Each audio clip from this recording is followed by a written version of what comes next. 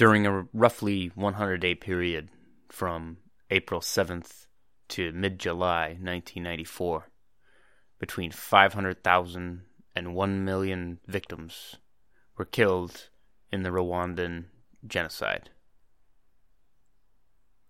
This occurred across the country, but in one particular case, roughly 5,000 people fleeing the violence had sought refuge in the Antarama church, where they were massacred by Hutu militias. This was done with machetes and clubs, and the bodies were discarded around the church and some left inside the church, right up in front of the altar sometimes. Now, aside from the overall barbarism and madness of the Rwandan genocide itself, you think, how could this happen in a church? Right? Of course, the obvious is, well, these were monsters. They were violent people who didn't care that innocent people were seeking refuge and safety in a church. But there's a more important question, which is, what makes a church a safe place? What offers sanctuary, aside from the respect of maybe your enemies who say, oh, well, we won't go in there because it's a church, it's a holy place. What should make it a holy place is that bad things can't happen there. Why didn't God send an angel down to defend the innocent, right? Well, there is an answer to this question, at least in some capacity. But we have to go back to the ancient Greek philosopher Epicurus, back in 341 to 270 BC. This is the Kyle Style Podcast. So what I'm talking about here is known as the problem of evil. Now, Epicurus was, again, an ancient Greek philosopher there, who we don't know too much about him, really. We have some of his writings, and we know that he was part of a school of philosophy. He was a student of Democritus, and Democritus was the first a natural philosopher to propose the atomic theory of matter and reality. So he postulated that reality and matter was made of atoms, and he was correct before he ever had any instruments that would have allowed him to prove that. But the issue with the Rwandan church is one specific and very stark example of what Epicurus is known for is what is called the problem of evil. Now, this is put many different ways, and it has many different versions that it is used, but the one that I found that is, I think, most coherent, easily coherent is, is God willing to prevent evil, but not able? Then he is not omnipotent. Is he able, but not willing? Then he is malevolent. Is he both able and willing? Then whence cometh evil? Is he neither able nor willing? Then why call him God? So essentially, if your definition of God is that God is all-knowing, he knows everything that's going on everywhere, he's all-powerful, he created the universe, he can intervene in it at any time, as he sees fit, as you sometimes see in the Bible and holy books. And he's willing. He is all-loving, he loves us, he doesn't want us to suffer, right? But there is suffering and there is evil in the world. Sometimes in the special buildings we build in honor of God, right? So if he knows that there's evil and can help us, but doesn't, then he's not all-loving. If he would help us, and he can help us, but he doesn't know, then he's not omnipotent. And if he knows and he cares, but he can't help us, then he's not all-powerful.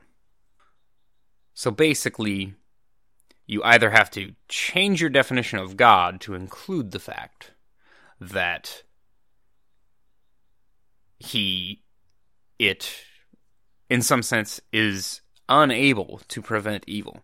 And this is fairly obvious. He's unable to directly stop acts of evil. You know, you read about it maybe in the Old Testament, God flooded the world to rid the world of evil people. But we haven't seen anything quite like that in a while. You know, there hasn't been a miraculous deluge or a Sodom and Gomorrah destruction, that kind of thing. So this is the problem of evil. I mean, it's a very straightforward argument that there's all kinds of philosophical and metaphysical work around, right? That God doesn't want to intervene in our free will and that kind of thing.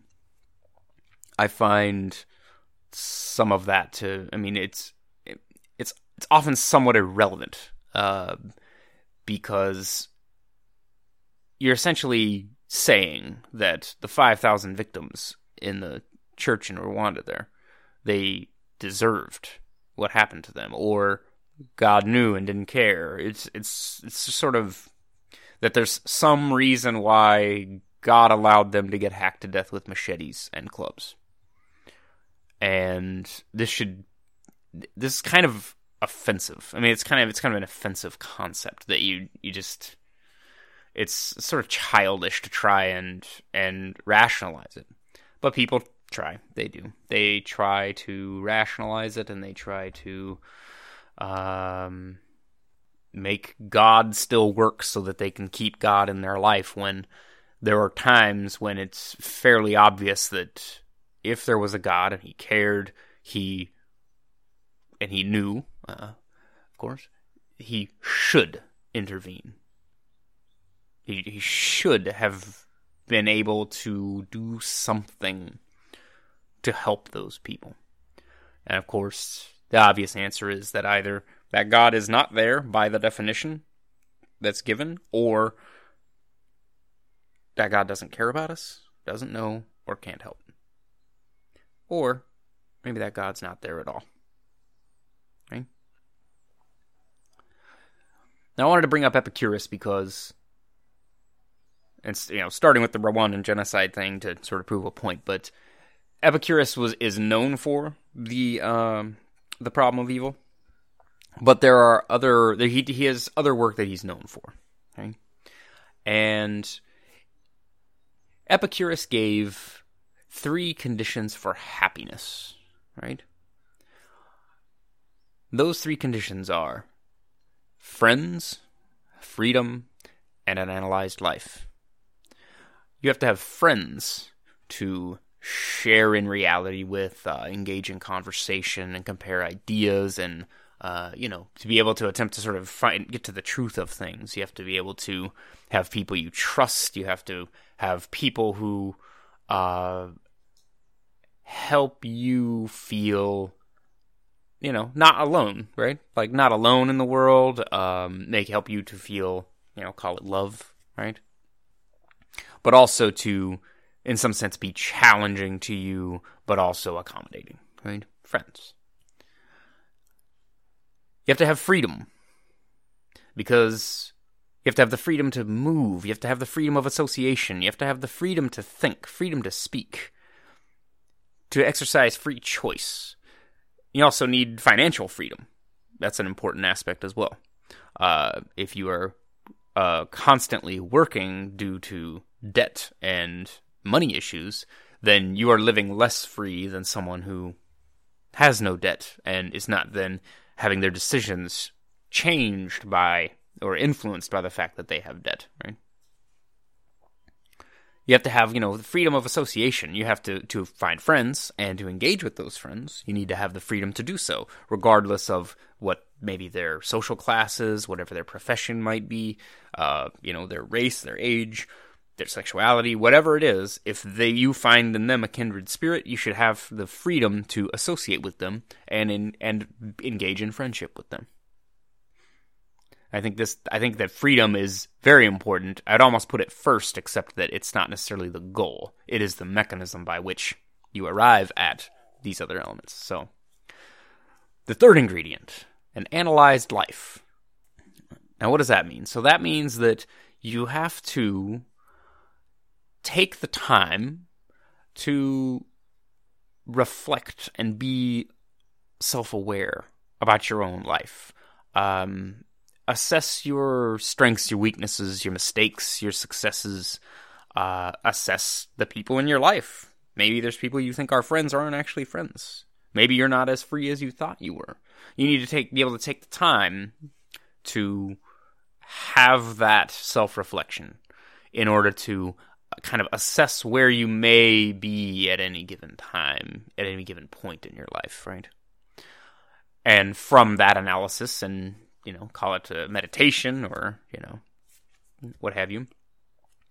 New decisions can come from that because you can then see, oh, I have a drinking problem. Oh, I have a debt problem.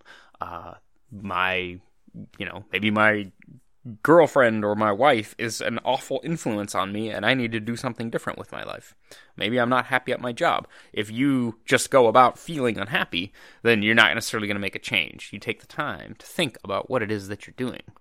You can assess your levels of addiction, maybe codependency with others, maybe just simple things, your living situation. Maybe you need to go to the dentist, right? Because maybe you're cranky because you have a cavity, but you need to sit down and have a think and have a minute to assess these things. So those three conditions for human happiness, I find rather approachable.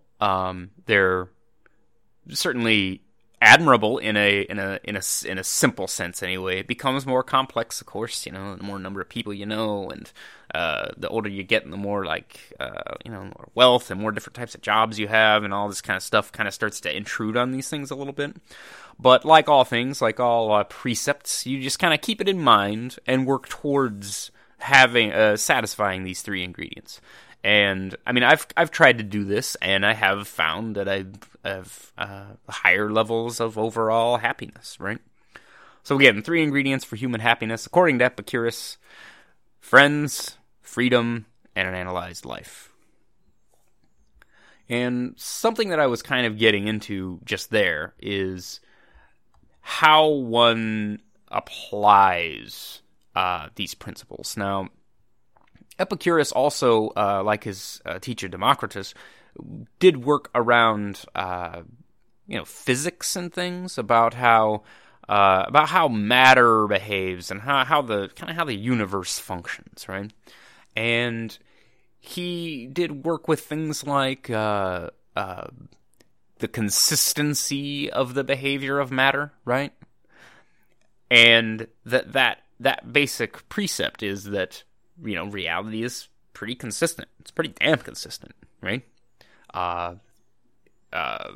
Mathematics essentially works the same over the whole planet. Gravity is the same across the whole planet. And in some sense, human beings even are the same across the whole planet. Now, he was able to take philosophical precepts like, the consistency of reality and create things like the three ingredients for happiness, right? You can only have, if you have a consistent world, you can have consistent thoughts in it, and you can then have consistent behavior in it that is in accord with the function of the natural world, right? So, Epicurus also gave us, and we don't know that much about his work, but these are some of the things that have come down to us. He gave 40 principal doctrines, things to live by. And I just picked out a few because there's 40 of them. So I liked a few of these specifically. So Number 8. No pleasure is a bad thing in itself, but the things which produce certain pleasures entail disturbances many times greater than the pleasures themselves. So, in some sense, that's like everything in moderation, right? Drinking in excess will cause you to have a hangover, where you will then be less happy than you were when you were drunk and happy, right? There's opportunity cost. You know, you wanna go see a movie, but you also want to go snowboarding. One of those will maybe give you more happiness than the other, but you have to make a choice. And say you go snowboarding and you're having fun, but you break your leg. That's very much less fun than the snowboarding, but the snowboarding would be more fun than watching Netflix at home, which is nice and safe, right? So a balance and opportunity cost and consequences, right? But seeking pleasure was very much on Epicurus's mind. He thought that enjoyment and pleasure were the most important things to pursue for a person, but again, within a framework that is not harmful, right? Things like drugs, right? Drugs might make you feel good, but they also compromise you. You become dependent and addicted. You have to pay money for them, etc., etc. So, opportunity cost balance. Number 17. The just man is most free from disturbance, while the unjust is full of the utmost disturbance. So that's essentially having a clear conscience, right? If you know that your actions follow a logical and moral framework, and you are comfortable with yourself, and again, that might kind of come from that self-reflection aspect, right? You assess your decisions, and you understand that you at least believe that you made the right decision in any given situation. That will give you a clear conscience. It will make you free from disturbance, meaning, I take it to mean like stress and anxiety and, avoidance, that kind of thing. While the unjust is full of the utmost disturbance, so people who are not nice, people who are not, ethical, not moral, these things will weigh on them, and you can see how, things like murderers always remember what they've done, right? They always remember, and in some cases it's a very sort of a traumatic thing to have done. Well, if they didn't do that, then they wouldn't feel that way. So, just, act morally and ethically, do good, be good, and you will have a clear conscience, and that will also make you a better, happier, more effective person than people who are, unethical liars, that kind of thing. So number 22. We must consider both the ultimate end and all clear sensory evidence, to which we refer our opinions, for otherwise everything will be full of uncertainty and confusion. So I consider this like check your facts, right?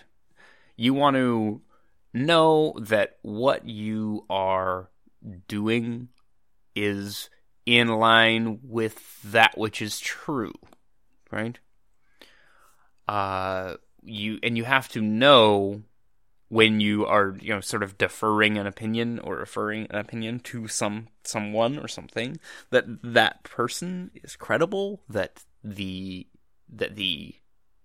observation was accurate, right? This is kind of like science, right? And you can be full of uncertainty and confusion, right? So if you're listening to two completely different people and you're believing both of them, well, you kind of can't. Right? If they have opposite opinions, you can't believe both at the same time. And if you tried to, you could just be swayed by whoever's in the room. One of them is right if they are both in opposition to each other about maybe the same topic. And this is also known as epistemology. I might be taking this too far, but epistemology is the sort of the study of, or the awareness of, how we know what we know. Not what we know, but how we know it, right? So, epistemologically speaking, I'm not necessarily the best source. I'm just going to undermine myself right now. I'm just a guy, and I'm put up a podcast, and I try to talk about interesting things that I hope people listen to and they like. I'm not a historian. I'm not a philosopher, an amateur philosopher maybe. They used to call those stoners. But epistemologically speaking, I don't really know about a lot of the topics that I'm talking about. I don't know about them in the way that, university people and PhDs and people of letters and what have you, specialists, that they know about these things. But I think they're too busy working to bother making a podcast about it. So, hey, I'm doing some of their work for them. But epistemology is important because it goes to, in some cases, the very deepest of what makes the world go round. If you look at, maybe an election cycle, for example, there is so much information, it's hard to sort through it all. And in trying to sort through it all, there's slander, there's mudslinging, there's sometimes outright lies and distortions. How can you tell, I've called Hillary Clinton out for being a reptilian. How can you prove that she's a reptilian? Because I said so? Well, I said so because she exhibits all the traits of a reptilian. Well, how do I know what a reptilian is? Well, that's about where that ends. I don't. I was just making that up. It's a joke. But there are people who make claims nearly as outlandish as claiming that, a presidential candidate is not actually a human being. That's an extreme case, but what about, just a claim? Hillary Clinton once killed somebody. In 1979, she killed a guy and hit and buried a body in the backyard, and Bill Clinton helped her. How can you prove that? Well, again, that's just me making up something. But think about what the news media does with all the information that they have available and how they present it. This is where the concept of framing kind of comes in. If you're watching it, Fox News, it's going to be slanted one way. You watch MSNBC, it's going to be slanted another way.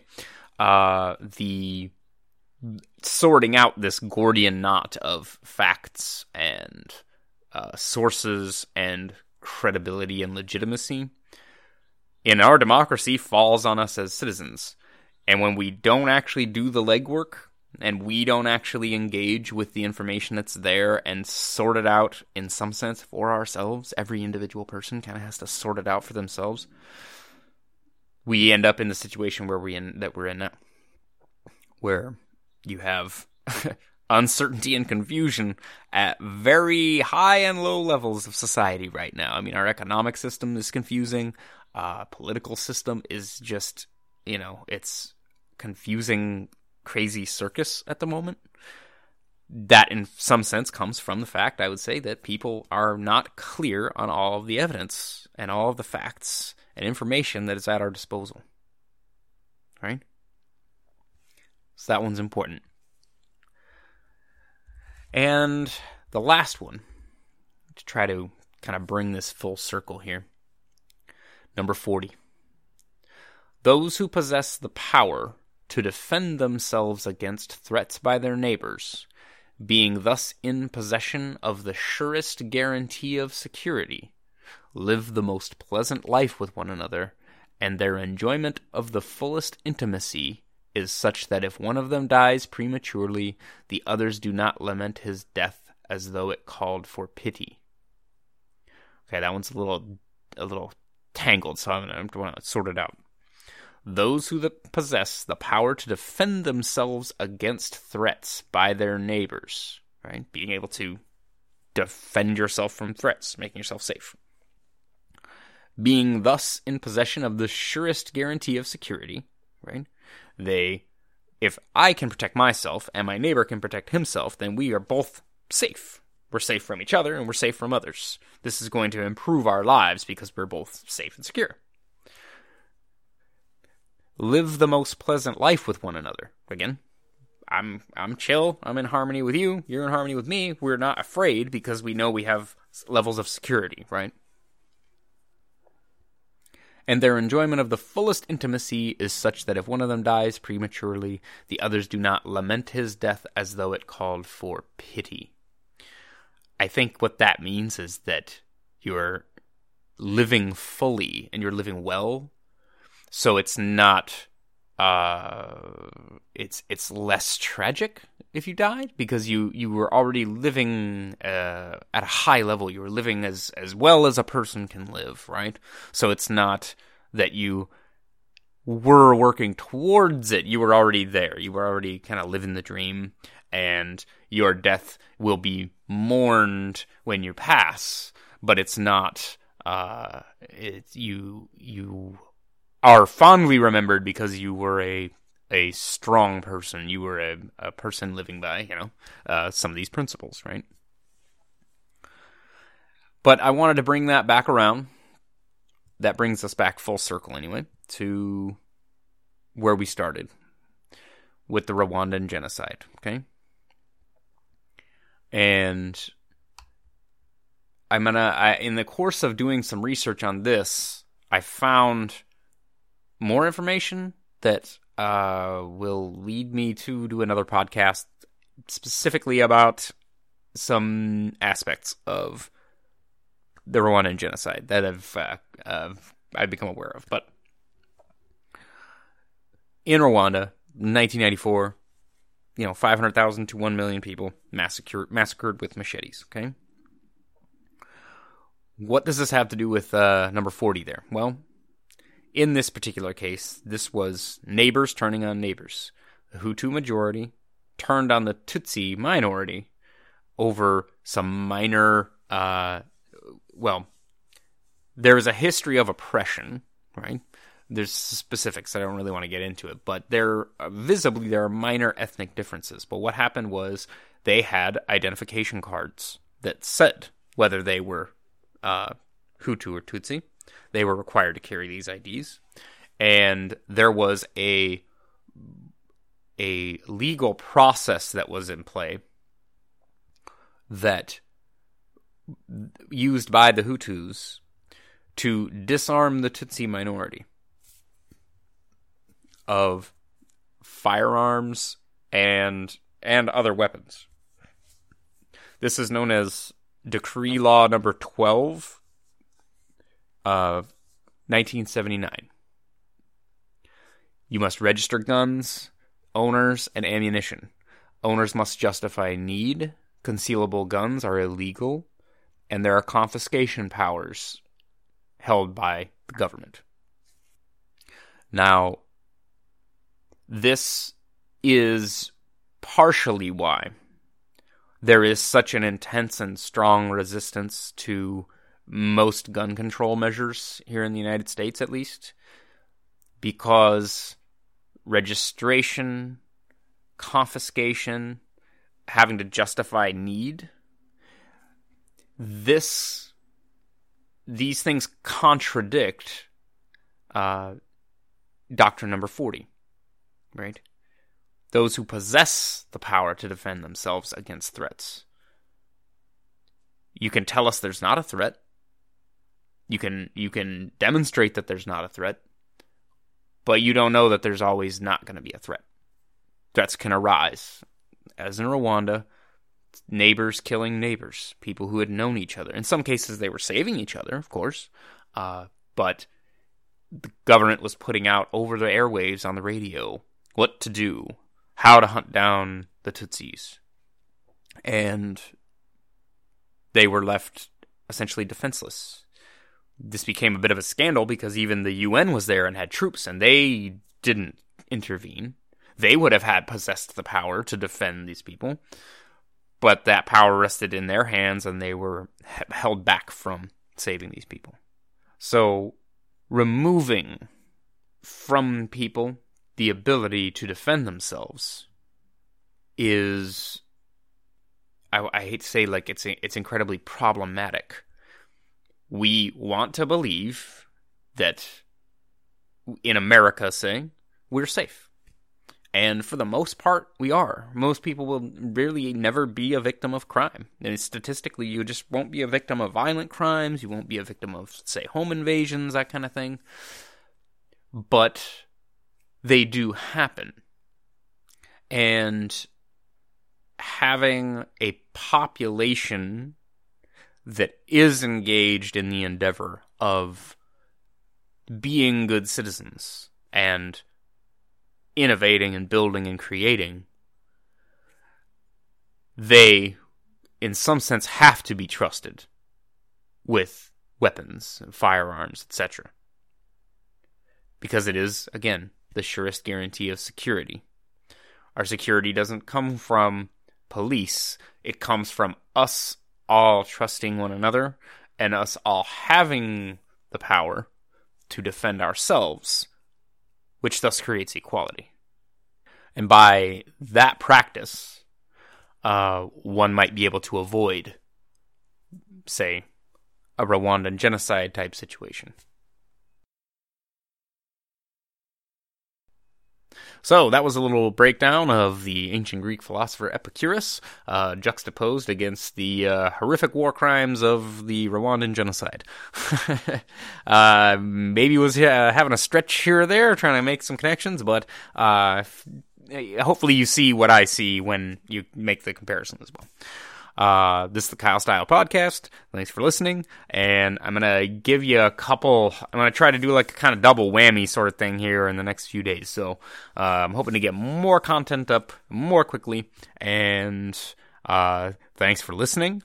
Make sure to check out the blog, check out some of the links and everything that I'm going to include there. Facebook, Twitter. Make sure to download this. You can always download these. I make them available to download on SoundCloud. Make sure to share them around, tell a friend, and we'll see you on the next episode. Oh, yeah. GoFundMe. Go to the GoFundMe page. Throw me a couple dollars because I keep making content, and you people are listening for free. You're listening on my dime, okay? And you need to chip in something because I'm about to go shake a cup on the street to try to fund this podcast. You don't want me to do that, do you? All right. See you next time.